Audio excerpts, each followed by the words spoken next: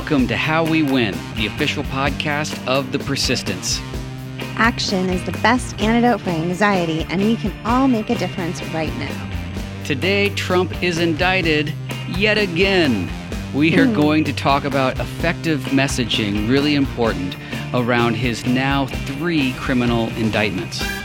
And joining us for our very timely interview is former impeachment manager and representative for California's 14th Congressional District, Eric Swalwell. I'm Steve Pearson. I'm Jennifer Fernandez-Ancona. And this is How We Win.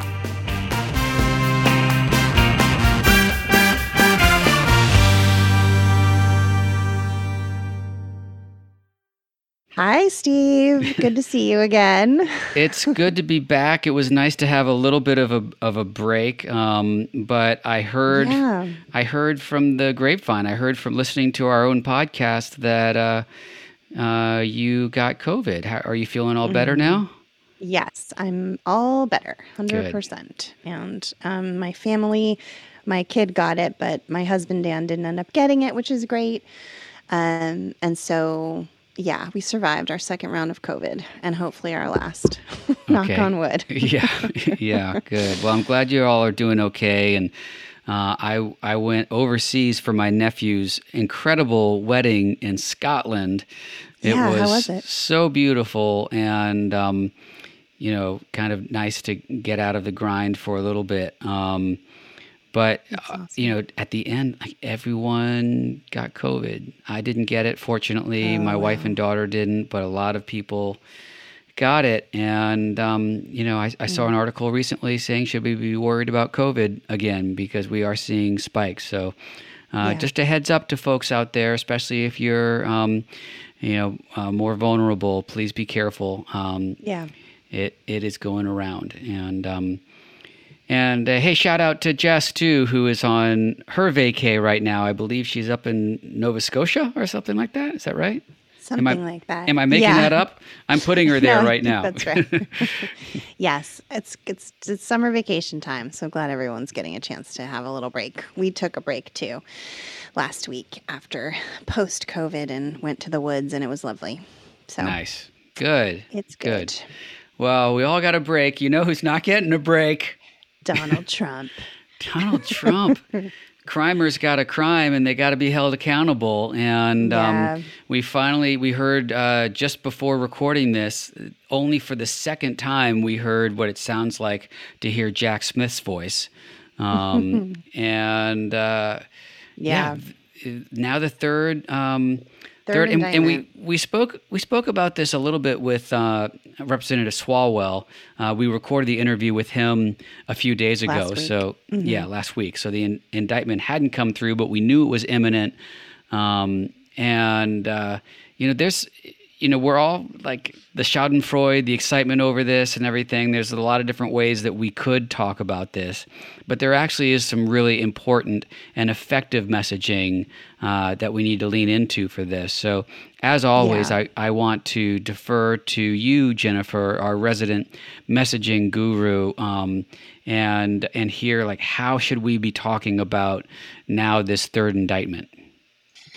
Yeah, no, it's a great point because, of course, it matters how we talk about these things. We can't control what is going to happen in the legal system, how long it is going to take. This is historic to have these indictments, and I think this one is obviously one of the most historic because of what it relates to in terms of overturning the election. We've never seen anything like this in our history. Yeah. So these 4 indictments are historic no matter what eventually comes of it. And of course, Trump is very good at wriggling out of accountability. So, he's never been accountable. He's never been held had accountable. To answer for anything. Yeah. So that's partially why I think it's smart of us and your idea, Steve, to focus on the messaging, because it does matter what we say and how we continue to drive a narrative about this and how it helps us in our overarching, electoral sort of aims, coming into the election. So I'll go ahead and give a kind of a rundown and then hear what you have to say a little bit more, Steve. But the first one is it's really important to push this beyond one actor. So yes, this relates to Donald Trump. These 4 counts around the attempt to overturn the 2020 election. Mm-hmm. But the MAGA Republicans that supported, that schemed, that covered up for him are still in power today and need to be held accountable. Trump is not in power, and hopefully he won't be again. But there are so many MAGA Republicans that are in power. So just reminding people that this is not just a Trump thing. It is actually an overall conspiracy, which is really the second point. It's a great point. And they control the House right now, too. Exactly. And that this is part of a larger criminal conspiracy by the MAGA movement, from Congress, which they are controlling, to the courts, they're controlling the Supreme Court, to the states that they're controlling. They break laws, they spread lies, they foment corruption just to hold on to power. So that's how we want to define them in this political era, that they need to be defined as part of a larger criminal conspiracy. The third is to focus the arguments about outcomes, how this endangers our country, instead of process framings about the rule of law or things about hypocrisy, which are always less effective. Oh, that's interesting. Which we know. Mm-hmm. Which is something that we do a lot in progressive world, is talk too much about the process. And we've just found that it's more important to talk about what this means, why it actually is hurting our country and endangering our democracy. And then the fourth is that this actually comes out of the role that everyday Americans play and must continue to play to push for accountability. It's we the people weighed the evidence and decided to indict, and now we must demand that all of those face the consequences. So the grand jury of peers that has indicted him before.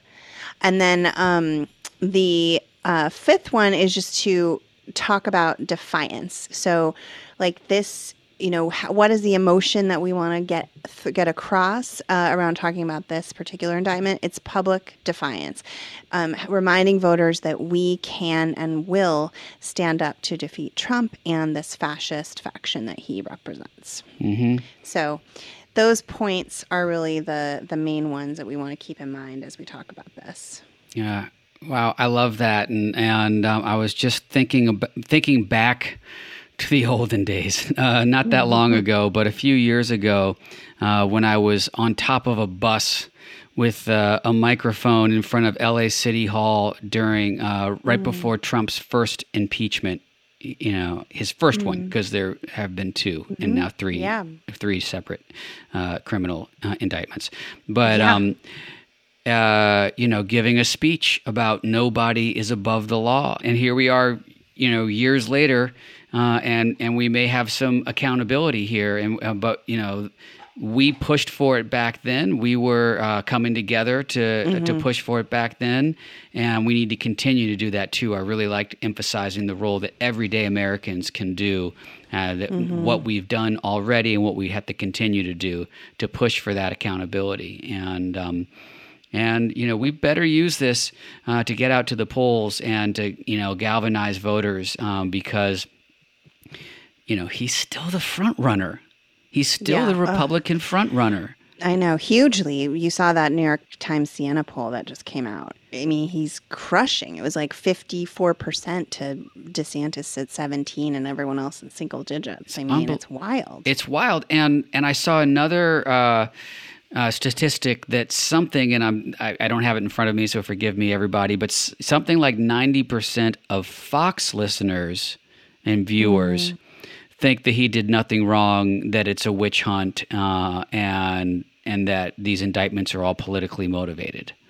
Fox is doing a great job with their audience, subjugating the truth, but that's just, it's jaw-dropping that many people still support him. And I was talking on the phone with my mom, who's a Democrat, and she's almost 90, so she, consumes all this stuff. And she was like, can Biden really win? Can Biden beat Trump? She was seriously asking that question and wondering. And I know Biden can, but look, we can't take that for granted. We need to use this as a yet another Yeah. reason to galvanize and to mobilize and get folks, interested in what is yet again the most important election of our lives. Well, it's true. Like, one of the scariest things about our politics right now is that 3 criminal indictments, including one that is so serious in terms of these felonies he's being charged with, in terms of the attempt to overturn the election results, like that could actually not only not hurt him but help him in the election. It's just really like bizarro world in Yeah. terms of that being a fact that we have to live with right now. I wonder. I was about to say he's going to raise a ton of money off of this new indictment, and he will. He might. He'll win a bunch of money. But I did see the reporting that he actually had a PAC that was going to run ads for him, return a bunch of money to them because they needed more money for legal fees. So just a friendly note to any MAGA Republicans who might be listening to our podcast that your money is going to fund his legal fees. That's what's going on with that money. So Yeah. For sure. I don't think I helped anyone just now, but Yeah. but we'll see where this goes. This is like you Right. said, it just The broke. unnamed co-conspirators also are kind of interesting. He named 6. He said there were 6 unnamed co-conspirators. So I think that is going to be kind of interesting to watch and follow. Yeah. Yeah, when you talk about pushing this Who are they? beyond one actor, it's really important to know that. I've maintained for a long time that, and this isn't any bold prediction, but that a lot of his unnamed co-conspirators have been going along and towing this line just out of self-preservation because they know that they're wrapped up in it, and the only way they can keep from going to jail themselves or being held accountable themselves is by getting this man back into power. So we'll see. We'll see if any of those co-conspirators happen to be sitting members of Congress. Yeah, that would be interesting. That I would mean, be. it's I can probably think of a likely. few as it Yeah. relates to January 6th who are definitely, participants in some way, shape, or form. So whether Yeah. it rises to the legal standard of co-conspirator under this indictment, we'll find out. But it's interesting.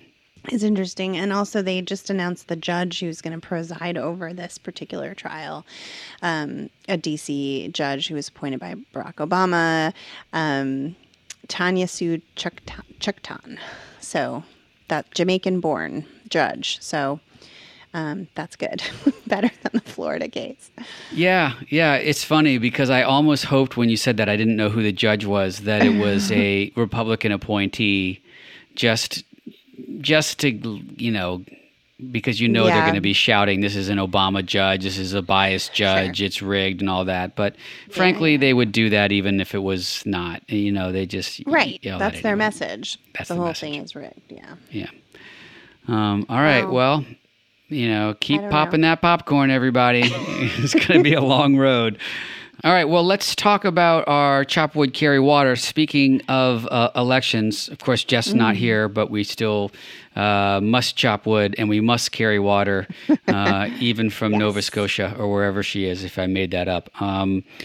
So the Ohio special election is August 8th, is this Tuesday, and it's the first time we've really mobilized nationally against a ballot measure. It's really important that you get involved. So do you want to talk about the ballot measure? Yeah, the special election is a measure to decide whether the threshold, essentially the threshold for approving or disapproving of future ballot measures. So it was put on in an attempt to try to stifle the abortion law that they're trying to put into effect by ballot measure next year. Right. And so this was the Republican legislature attempt to make that harder by making the threshold go to 60% versus 50+1. Right. But right now, the measure is polling like 20 points in our favor, is the last thing I saw. And, again, we can't take anything for granted. And so we have to keep pushing to call and write and do all the things to get out the vote. But it looks like it's winnable for us to actually push back on that attempt that they made to That's great. Make democracy harder.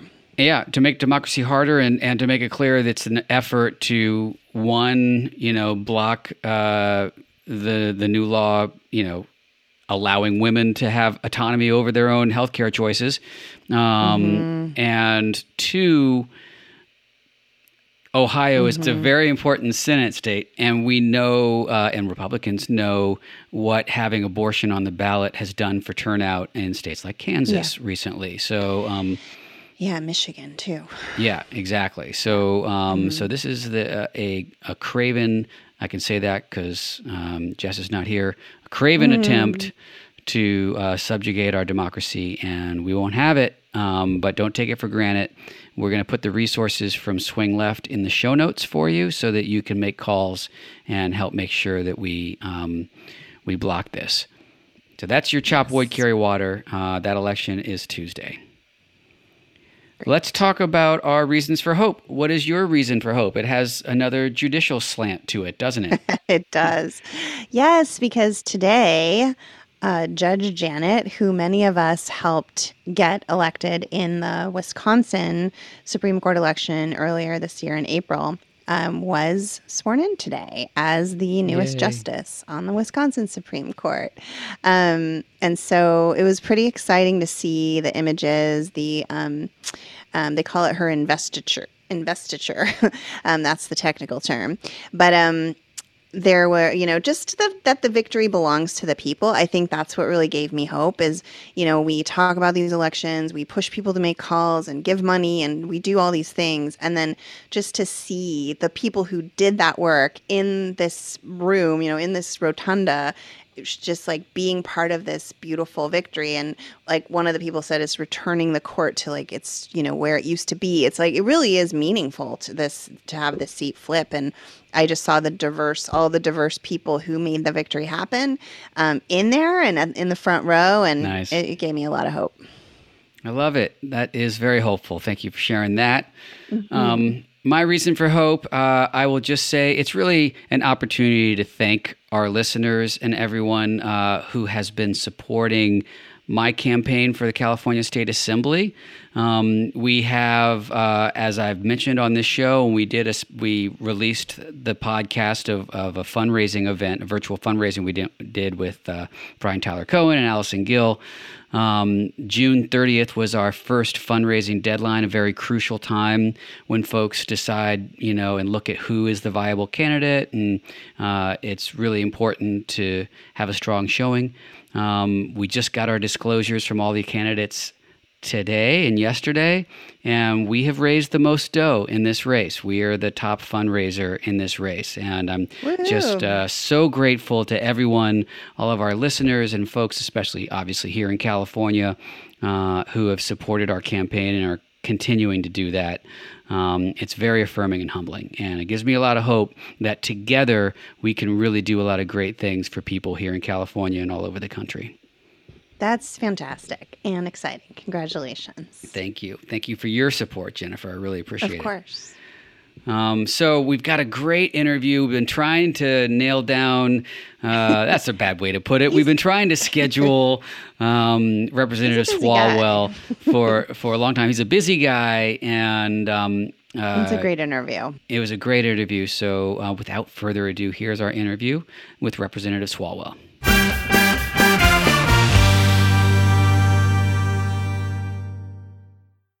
Representative Eric Swalwell represents California's 14th congressional district. He served as an impeachment manager during President Trump's second impeachment trial, is a member of the Homeland Security and Judiciary Committees, and is a spirited foil to the worst offenders in the Freedom Caucus. Congressman Swalwell, thank you so much for taking the time to chat with us. Well, Steve, Jennifer, thank you for what you all do to raise issues that matter and inspire your viewers, to care and participate. I can't think of a time where we need more people to know what's at stake and what we all can do to make a difference. Thank you for that. And your voice is so important in this work. And I'm sure you don't remember this, but I actually met you back in, it was either 2017 or 2018 here in LA at a house party about engaging young people and millennials in campaign work. This is when I was working with Swing Left. We've come a long way since then, and young people registered and voted in record numbers in the midterms, in the 2022 midterms. So what's working now, and what can we continue to do to keep these vital voters engaged? We've been on a winning streak since I last saw you, Steve. Yeah. Donald Trump was elected president, and we could have, as John Lewis would always say, you can drown in a sea of despair, or you can do something. And we all decided to do something. And so really, Gen Z and millennials, they organized, they mobilized, and they went to the ballot box. And in 2018, we won the House. We flipped 7 seats in California. In 2020, we kept the House. We won the White House. We won the Senate. In 22, when there was supposed to be a 50-seat swing, a red wave as it was being threatened, we beat all expectations in the House. And in the Senate, we actually added a seat. Meanwhile, in states like Wisconsin, we won a pivotal Supreme Court seat. And in Jacksonville, Florida, where there's always been a Republican mayor, we recently won a mayor's race. So we've been on a winning streak. So we have every right to be confident that our values, our ideas, our beliefs are winning. We shouldn't take it for granted, but we shouldn't be anxious or nervous about what's ahead, because I think the voters are with us, and we just need to keep believing that this is how change is going to come. Yeah, I love that. And that's part of what keeps us going too. I think that knowledge that we're winning. I wanted to ask you a little bit about just what it's like in Congress right now. So a few weeks ago, you made some waves with your very accurate roasting of Jim Jordan in the Chris Wray hearing, and you're so good at these kinds of exchanges that then go on social media and kind of help get the message out. I know we've heard some reporting that you and McCarthy nearly came to blows after the censure of representative Schiff. It's just such a volatile, divided situation in Congress right now. What can you share a little bit about kind of what it's been like from your perspective? What have you found effective to counter some of these Republican extremist shenanigans that are really permeating through the House in this session? I was raised by a cop who taught me to stand up to bullies, and I see a lot of bullies. I see, Jim Jordan and company, bullying, the gay community, trans kids, the president's son, putting his non-consensual nude images out there to score political points. I just see, bullies who don't have ideas. They have grievances. They have culture wars that they want to stoke. And I think the best way, to counter that is sometimes like arguing back and forth on the merits is just not going to cut through with them, and they're not interested in that. And so sometimes you just have to play on their side of the field and call it what it is. And so with Jordan, if you're going to focus on Hunter Biden's non-consensual nudes, I'm going to call you guys a weirdo, because to me, that's just kind of weird that you want to display these in committee hearings. If you want to pass legislation that essentially creates an on-demand gender check for our kids by banning trans kids in sports, we're going to say that you're kind of creeping your way into our kids' locker room, and that's weird. If you're going to, criminalize abortion, well, then we're going to call you out for wanting to lock up women for making that very personal, private healthcare decision. And so, to me, it's really about just calling it what it is. With Speaker McCarthy, I'll leave it at this. I did not ever share, that private conversation. Other than I'll just tell you, he threatened violence, and I think I handled it the way, in a nonviolent way. But that's what these guys rely on now. Is they don't rely on ideas. They don't believe in voting. They believe in violence, and all the way to the Speaker of the House, who would threaten it on the floor of the House. They're bankrupt of ideas, and so from January 6th to instances like this, they're more comfortable with violence than they are with voting. Yeah. And, he picked on the wrong guy, because clearly, for our listeners, you can't see the video, but you've got a pair of boxing gloves hanging up on the wall right behind you. So You know who sent me those? The mayor of Kyiv. He used to be a professional boxer, Oh, wow. and now he's on the front lines, defending his country in Ukraine. But we've stood with him, and he sent me the boxing gloves just as a thank you for all we do as a country to keep them, in the fight, so to speak. Different than a boxing match. Lots, on the line there. But yeah, it's funny you mentioned those. Yeah, it's amazing. Well, you brought up January 6th, and you served as an impeachment manager for Trump's second impeachment. As we all know, he continues to rack up indictments, and new indictments from the Justice Department related to January 6th are reportedly imminent. So what can you tell us about Trump's legal jeopardy with these new looming indictments? Donald Trump has been a stranger to accountability almost his whole life, and now he's being introduced to it civilly and criminally, and he is entitled to and should be treated like every criminal defendant, which is equal justice under the Constitution and due process under the law. But I do think it's fair if he is going to attack, the prosecutors and the judges and say it's a rigged prosecution. As a former prosecutor, I think it's okay for all of us to say, well, what innocent person in a rigged prosecution would try and delay the trial for as long as possible, right? Like we give people a speedy trial right because we recognize that if there is an injustice, we want it corrected as quickly as possible. So if you're having an injustice done against you and you think it's rigged, why would you want to wait as long as possible, to have your day in court? It seems to me like he's sure acting like a guilty person, presumed innocent, but the way he's talking about the case, and then when it comes time to try the case, wants to put it off into the future with no date. That to me should be called out. Yeah. And the J6 Commission, of course, did a brilliant job laying out exactly what happened on that day. I think to your point, that the January 6th committee, because they did the work over 18 months, called the witnesses in almost overwhelmingly. They were, Donald Trump's appointees and colleagues. Because they did that work, I think they put the Department of Justice in a position where they couldn't not investigate this. Yeah. And whatever they decide, I just want them to follow the facts and the law. But the January 6th committee, because they did that work in a serious way, we've got a real shot at finding more accountability for Donald Trump. And I think Americans, when they look at the January 6th bipartisan committee that interviewed almost entirely Republican witnesses, and they contrast that with Jim Jordan's weaponization committee or what they're doing on the Judiciary Committee, or what James Comer is doing, with Hunter Biden and the Biden investigations.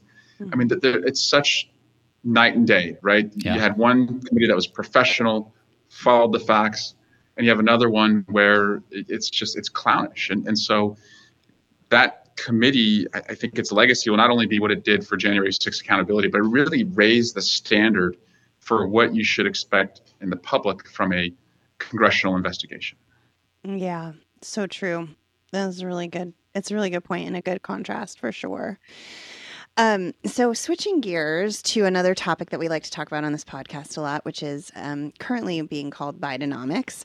This question comes from one of our listeners, actually, which is something that we also have talked about a lot ourselves. But how do you think Democrats across the board can get out a strong, clear, succinct message that really resonates and pops even in across rural, urban areas, et cetera, about the incredible benefits of Biden's economic plan and the risk posed to those strides if Republicans gain control of the Senate, hold the House, et cetera? Like, could they would essentially roll back those investments and continue to cut taxes for the top 1%. So would love to hear your thoughts on that, and just what you think, if there's a role for everyone listening, what role can they play in this game as well? Yeah, that's right. I think it's a comeback story that's taking shape now, because before he was president, we were in the depths of COVID. Unemployment was spiking. Obviously, inflation, would continue to go up because of COVID. And now through the Infrastructure and Jobs Act, through the Inflation Reduction Act, which also brings down the cost of healthcare, through the investments in, chip manufacturing here in the United States, you're seeing record record employment. The unemployment number is at an all-time low. The jobs number, is also growing at an all-time high. Inflation is coming down, and Americans, as I said, they're back to school, they're back to church, they're back to Main Street, and they're back to work. And so, you're seeing this comeback story for our country. And so we don't want to go back, to where we were with high unemployment, high inflation, and a country that was in chaos. And on the world stage, by the way, we will ultimately be able to spend less on defense because we've put back together NATO, which Donald Trump had completely destroyed. So our international alliances are coming back together. And then I would just say practically, we probably could talk more about I-95 and almost think about that as I would say, kind of a metaphor for just the Biden administration. A couple months ago, because of a fire on I-95 in Pennsylvania, a good section of it collapsed. And most experts thought it was going to take a year for this major artery along the East Coast to reopen. And it took 2 weeks. Yep. And that's what you get with the Biden administration and incompetent people governing. You had a competent governor elected in Pennsylvania and Josh Shapiro. You had the Biden administration hard at work to put federal dollars in place. And in 2 weeks, it was reopened. So that is competence versus, as I said, chaos. And so that's a frame we should continue, I think, to lean in on, because sometimes that, kind of pardon the pun, but like that concrete example is what's going to resonate most with people. Sure. Yeah. And do you feel like that all the Democrats running across the country will take that story on this time in a way that, frankly, they really didn't in 2022, according to some of the research? I'm urging them to, and I think that's one of our weaknesses, frankly, as a party, is that we're too modest. We should remind people we should be making wallpaper of the Infrastructure and Jobs Act, and Republicans are too, they're so shameless, right? So our modesty and their shamelessness is not helping us, because they show up at the ribbon cuttings for projects that they voted against. Yeah. And we just think, well, that's good government. That's what you're supposed to do. No, like it's okay, to do an end zone dance for something that we worked really hard to do that helps a lot of people. And you should also obviously tell your colleagues, take credit for it before the other guy does, because they're going to take credit for it if you don't. No, for sure. No, that's right. Well, I encourage your viewers, if they want to follow the work that I'm doing, I'm at Eric Swalwell on Threads and Instagram, as well as Twitter. So thank you all for just, as I said, what you're doing. It matters, but we can't be going into this election. I fear that sometimes as Democrats, we are not confident enough, and we let the littlest thing, rattle us. And we have to be confident, because it begets confidence. And our confidence will inspire young people, to want to volunteer, to make phone calls, to knock on doors, to text bank, to make small contributions. And you have to have that confidence to win. The team that wins is usually the team that knows they were going to win. And so for us, we've got, as I said, what we believe in, our values, our principles, our belief in democracy and freedom. That's where most Americans are. So we shouldn't be, the side that is worried whether we're going to win this or not. We got this. We just have to show up. Well, you cued in perfectly to what is usually our final question. We ask everyone, what gives you hope for the future? But I do want to just really quickly ask you about something. You mentioned, the healing of NATO, which enables us to not spend as much on our military. Do you see a world where we can actually spend less on our military and reallocate some of that money to important social programs? Yeah, no, we have to, for education, for healthcare, AI, there's a lot of potential. There's a lot of peril that could come from AI.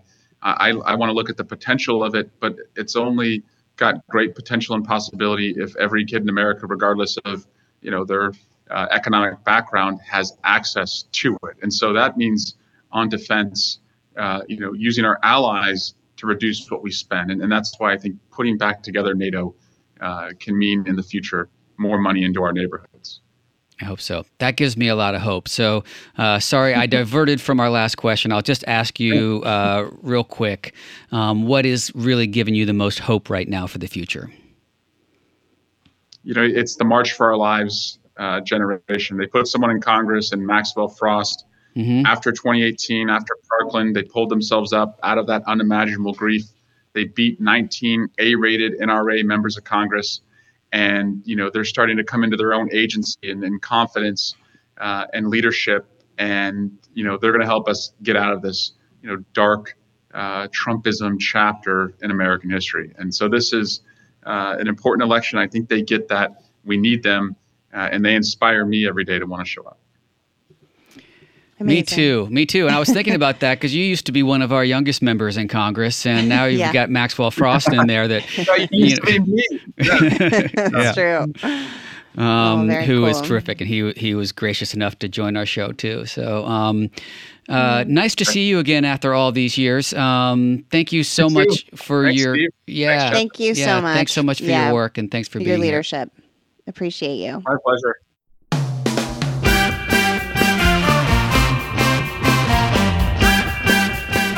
Thank you for joining us today. This is how we win. We win when we all get involved. We would love to hear from you. Please send us an email to hello@howwewinpod.com, or you can find us on social at howwewinpod, at bluesboysteve, at Jen Ancona, and at Jess Craven 101. Make sure you subscribe, rate, and review on Apple or wherever you get your pods, and share our show with your friends and family. There's always work to do, so I think we'll all three be back from vacation next Wednesday. We'll see you then.